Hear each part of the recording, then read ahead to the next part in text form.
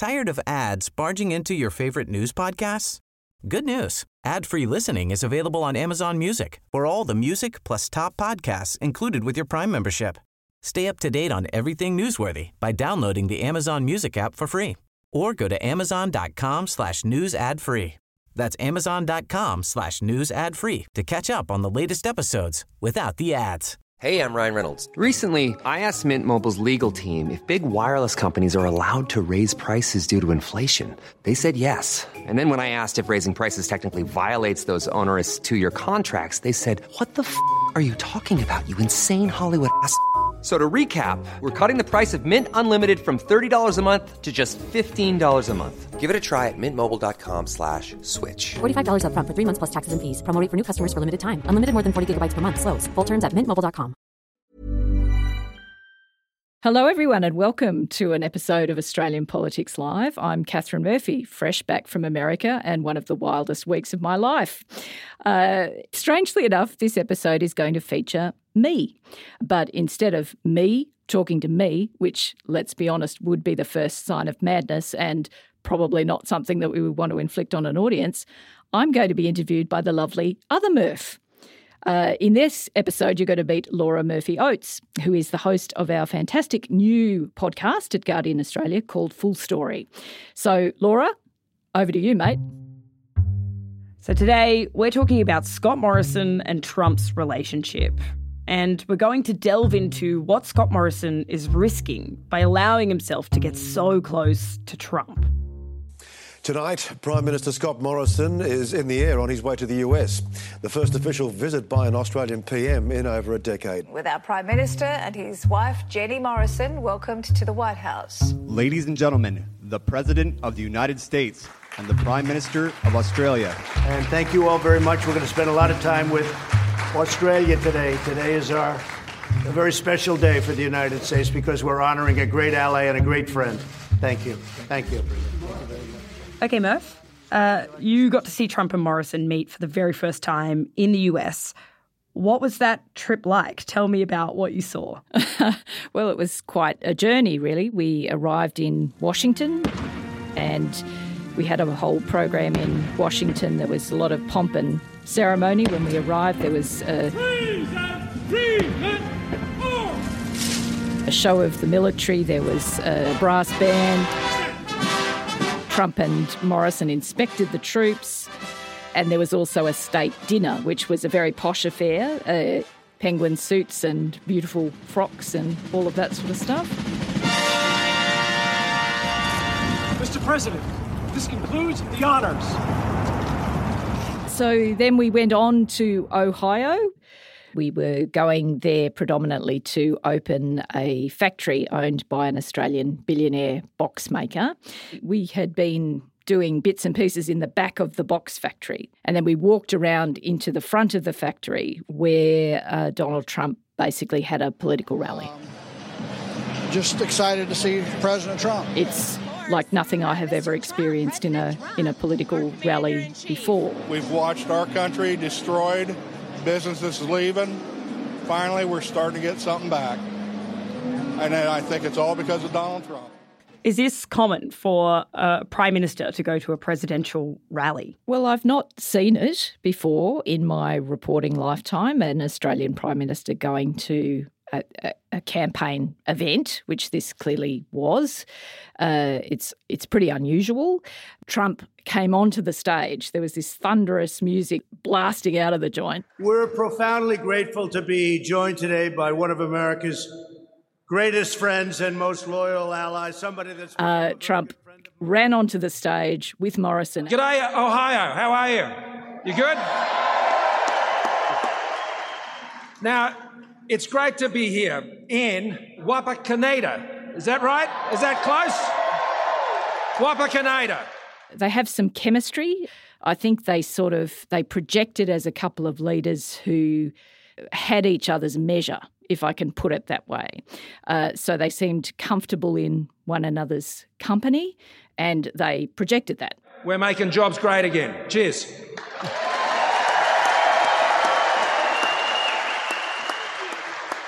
Murph, what are your takeaways from this after seeing the relationship actually play out up close and in person? The fact of the matter is Trump needs friends amongst global leaders. Morrison has indicated he's prepared to be one, and he's prepared to be a friend to America on Trump's terms. Morrison's saying we're a good ally, we always turn up in all of these skirmishes, we pull our weight, America has a trade surplus with Australia, we are a model partner, we're great, and we have always been great to America. And Trump, because he's heard exactly the story he wants to hear from the Australian leader, says, well, yeah, that's fantastic. Come, have a state dinner. This is tremendous. It's also, frankly, about where Morrison's at in his prime ministership. This decision to really lean into the American alliance and to Trump specifically, and this administration specifically, is one of the biggest decisions this new prime minister has made. It's a really consequential decision. So Morrison has made this massive decision to lean into Trump. How does that compare to how the rest of the world is treating Trump right now? Well, I think obviously America is important to other liberal democracies around the world. In our club of leaders, no one is going to actively shun America, even if Donald Trump happens to be the president, right? But I think around the world there has been signs of leaders putting their relationships with Washington on care and maintenance. What has Trump tried to get support for and failed from other world leaders? Trump has struggled, for example, to persuade other world leaders to participate in a freedom of navigation exercise in the Strait of Hormuz. That's a critical shipping lane immediately adjacent to Iran. Oil comes in and out of that shipping lane. Trump tried to get a whole bunch of people involved. In the end, it was Boris Johnson, Scott Morrison, and himself.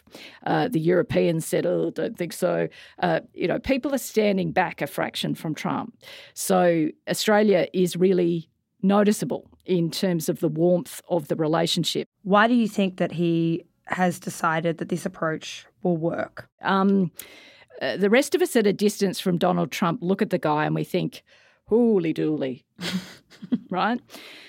Morrison is closer than the rest of us. Morrison has the benefit of private conversations with this guy and private conversations with Trump's cabinet. So he can sort of sweep away a lot of the noise of this Trump character, right? He has a more profound relationship. He understands what Trump thinks. He understands what the people around Trump thinks. So Morrison's calculation really is that Trump is a rational actor in the cloak of a demagogue. He looks at him and he sees somebody he can work with. He sees somebody who makes rational calculations and I guess somebody whom he can anticipate to some degree. So the risks of leaning in are lower in Scott Morrison's mind. So from what you saw, do you think Trump is a rational actor? Well, let me take you into the Oval Office, which is where I got to observe the president at close range. We'd been waiting outside. We got bundled in really fast. It's a close, tight environment. I was standing about 2 or 3 metres away from the president in a big gaggle. What I observed, what I believe I saw, was the president make a bunch of calculations in the moment, and that surprised me. Back home in Australia, we watch this guy on television. He just is kind of stream of consciousness weird, isn't he? I mean, you get this packaged version of him. What I saw standing 2 or 3 metres away was Trump survey the room, look who was in the room, decide who he would give the call for a question to. It was a performance of showmanship, I think I'd describe it as. So he really is making a whole bunch of decisions all at once about how to create chaos. How to create chaos. He's like a chaos factory, this guy. Why do you think that he's trying to create this chaos? Because it benefits him. Because it alters the power dynamic in the room. If everybody else is off balance and struggling to work out, did he actually say what I just think he said, or did he say something slightly different? You are on the back foot and he is in control of the way that conversation is playing out. It's calculated chaos. Calculated chaos. Calculated chaos. So we have this half-hour press conference where he's catching everyone off guard. What is it like for Morrison being there, standing there beside him? Well, he's a man of titanium. Believe me, I have to deal with this guy. He's not easy. You might think he's a nice guy, okay? He's a man of real strength. Let's just say he had a good game face. The United States is in a class by itself. We have the most powerful military in the world by far. There's nobody close. He didn't drop the mask, but there were a couple of occasions where I made eye contact in which he sort of had an "oh my God" expression coming out of his eyes. There was also a sort of slightly magic moment with Jenny Morrison, Scott Morrison's wife, who was in this insane 35-minute spectacle. The nuclear now is at a level that it's never been before, and we pray to God we never have to use it. I happened to be holding Jenny Morrison's eye contact at just that moment. We all hope, and Scott hopes, we all pray that we never have to use nuclear, but there's nobody that has anywhere close to what we have. When Donald Trump all of a sudden floated the prospect of a nuclear strike against Iran. The easiest thing I could do, in fact, I could do it while you're here, would say, go ahead, fellas, go do it. That would be a very bad day for Iran. That's the easiest thing I could do. It's so easy. It's all set to go. And she flinched. It was completely involuntary. Her face didn't change, but she flinched. And I said in a piece that I wrote for the weekend, it was like her eyes said, "Help me." So Morrison, by becoming closer to Trump, is brought into this whirlwind in a way. Yeah. Well, it was kind of like riding in Donald's madness. Was really like, if you wanted a tagline for the trip, it's sort of, riding in Donald's madness. So the trip ends. What happens next? When I got back to Australia, I genuinely felt like a Trump truck had hit me. I was physically exhausted. I was mentally overwhelmed. I'd no sooner worked out where my socks were and unpacked my bag thoroughly when the New York Times literally woke me up with a breaking news alert that Trump and Morrison had had a private call before the US trip that certainly no Australian journalists knew about. We have some breaking news from the United States, Lisa. It concerns another phone call President Trump has made. And this call was made to Australia's Prime Minister, Scott Morrison. What is the story of this phone call about? Well, we discovered that Morrison and Trump have had a conversation before the US trip. President Donald Trump asked Scott Morrison to help investigate the origins of an inquiry into Russian election interference. Trump wants Australia to investigate one of our own diplomats. That diplomat is Alexander Downer. He was a foreign minister, then he became the High Commissioner in Britain. He met a Trump foreign policy advisor in 2016. They say they only had one beverage. Perhaps that's true. Perhaps there were more than one beverage. But anyway, a fairly intense conversation obviously occurred in which Alexander Downer learned that Russia has material on Hillary Clinton. Now, he's talking to a Trump aide, a Trump campaign aide, so presumably the Trump campaign has that information as well. This won't go away, this part of your career where you had the conversation with the former Trump advisor, George Papadopoulos. It sort of follows you around, doesn't it? Well, people have asked me about it, and I've said all I've ever got to say about it. Downer then decided to report that information back through Australian channels and also in a conversation with an American diplomat in London. I mean, I had a conversation with this guy. I passed on the conversation. I mean, there's just nothing more to it. Which kicked off this whole firestorm about Russian interference in the presidential contest, which led to the Mueller inquiry. So these drinks were really pretty consequential. Well, as bizarre as that seems, it appears to be true. Now, we don't know because we're never in possession of all the facts, right? We don't know whether this was the single event that set off that whole chain reaction that has sort of thundered through Donald Trump's presidency about whether or not Russia exerted interference in the presidential election contest. We don't know the whole story. So the Mueller investigation happened. Trump doesn't like this investigation, makes him look bad. What happens next? Well, he sets up, because he's never accepted it, he sets up another investigation into the investigators. This is his Attorney General, William Barr. So this is the Barr inquiry. This is what Trump speaks to Morrison about. He wants Australia to cooperate with the Barr inquiry, which is an investigation into Mueller, or an effort to discredit Mueller, really. And what has Morrison said about this phone call? Well, he popped up on Sky News and he gave his version of what happened in the phone call. He said that the president was after a point of contact with Australia about who specifically inside the government would be cooperating with this Barr inquiry. And then the president went on to talking about the trip. So Morrison downplayed this call massively. He said, it's very routine. Nothing to see here. A fairly uneventful conversation. Wasn't particularly pertinent or significant. So he was just after a point of contact in the Australian government? Yeah, that's right. I mean, we'd said we were prepared to assist and cooperate with that investigation, which is not unusual. I mean, it was just business, basically, that we had made these undertakings to cooperate. So who would be the person who's the Australian point of contact?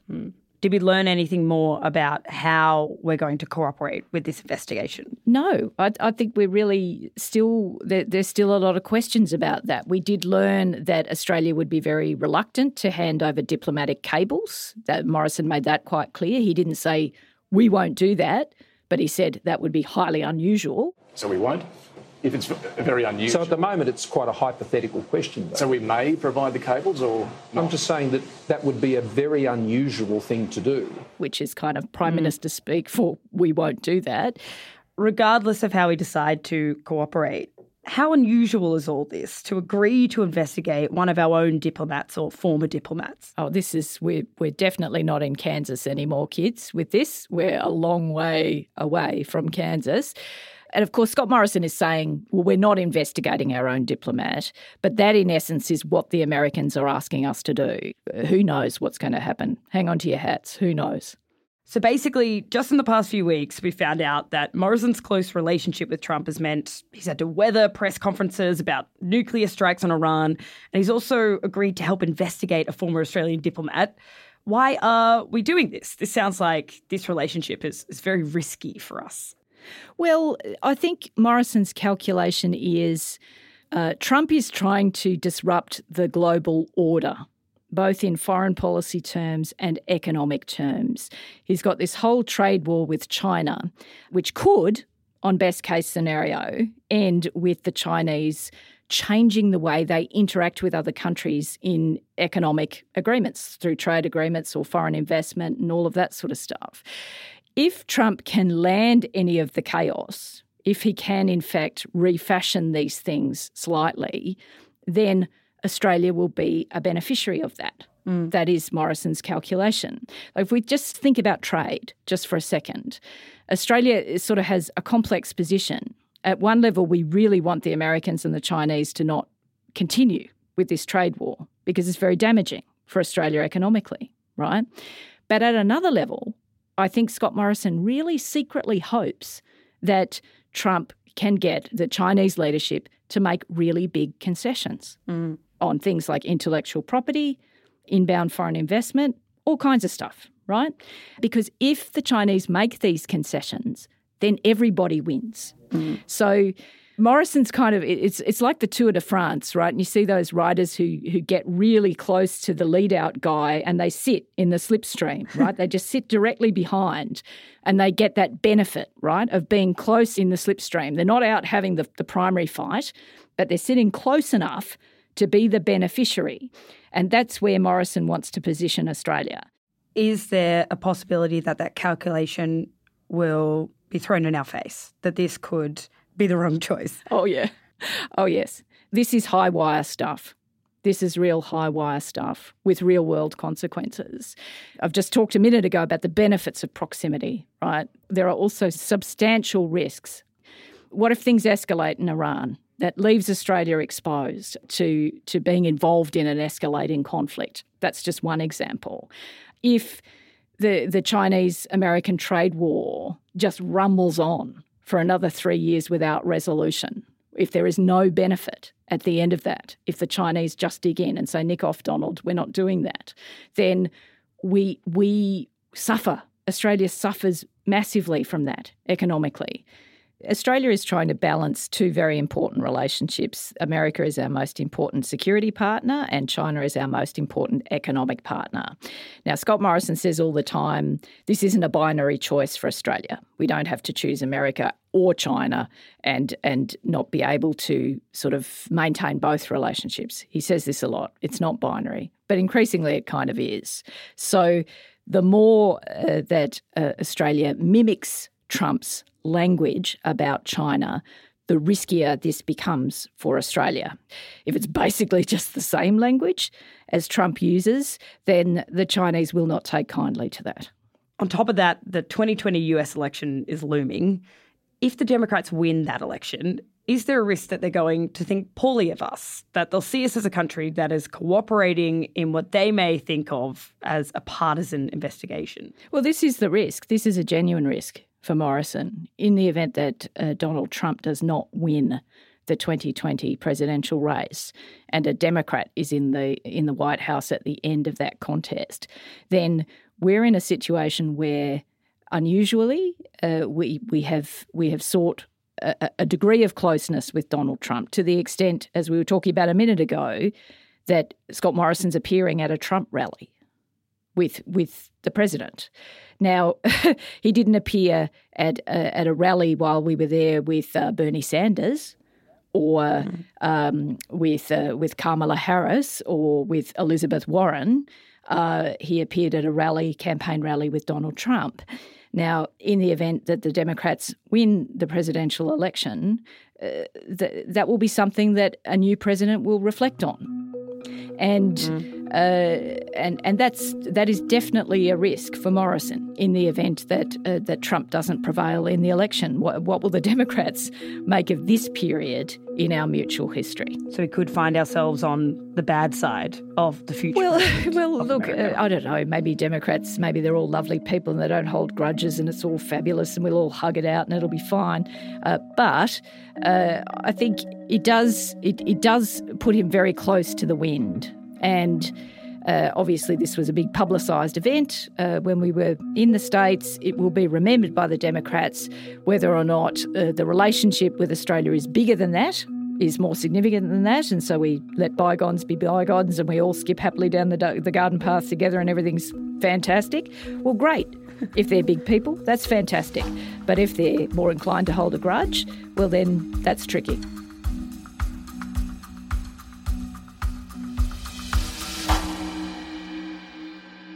So the new Guardian podcast that Laura's hosting is called, Laura? Full Story. Full Story. It is coming out in a couple of weeks and you can get it on Apple Podcasts, Google Podcasts, Spotify, wherever you get your podcasts. Lots of places. You can get it on the internet. Wrap your ears around on the it, internet. people. Do Guardian website as well. Guardian website. Wrap your ears around it. No, seriously, it's going to be great. Get behind it. It's going to be fabulous. We're going to have much more Murph content coming soon, and also other Guardian journalists.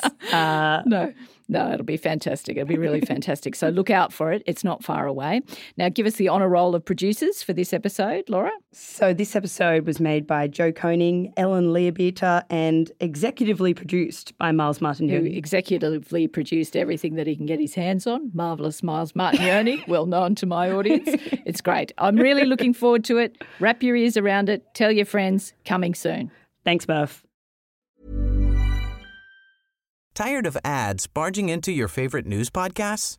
Good news. Ad-free listening is available on Amazon Music for all the music plus top podcasts included with your Prime membership. Stay up to date on everything newsworthy by downloading the Amazon Music app for free or go to amazon.com/news ad free. That's amazon.com/news ad free to catch up on the latest episodes without the ads.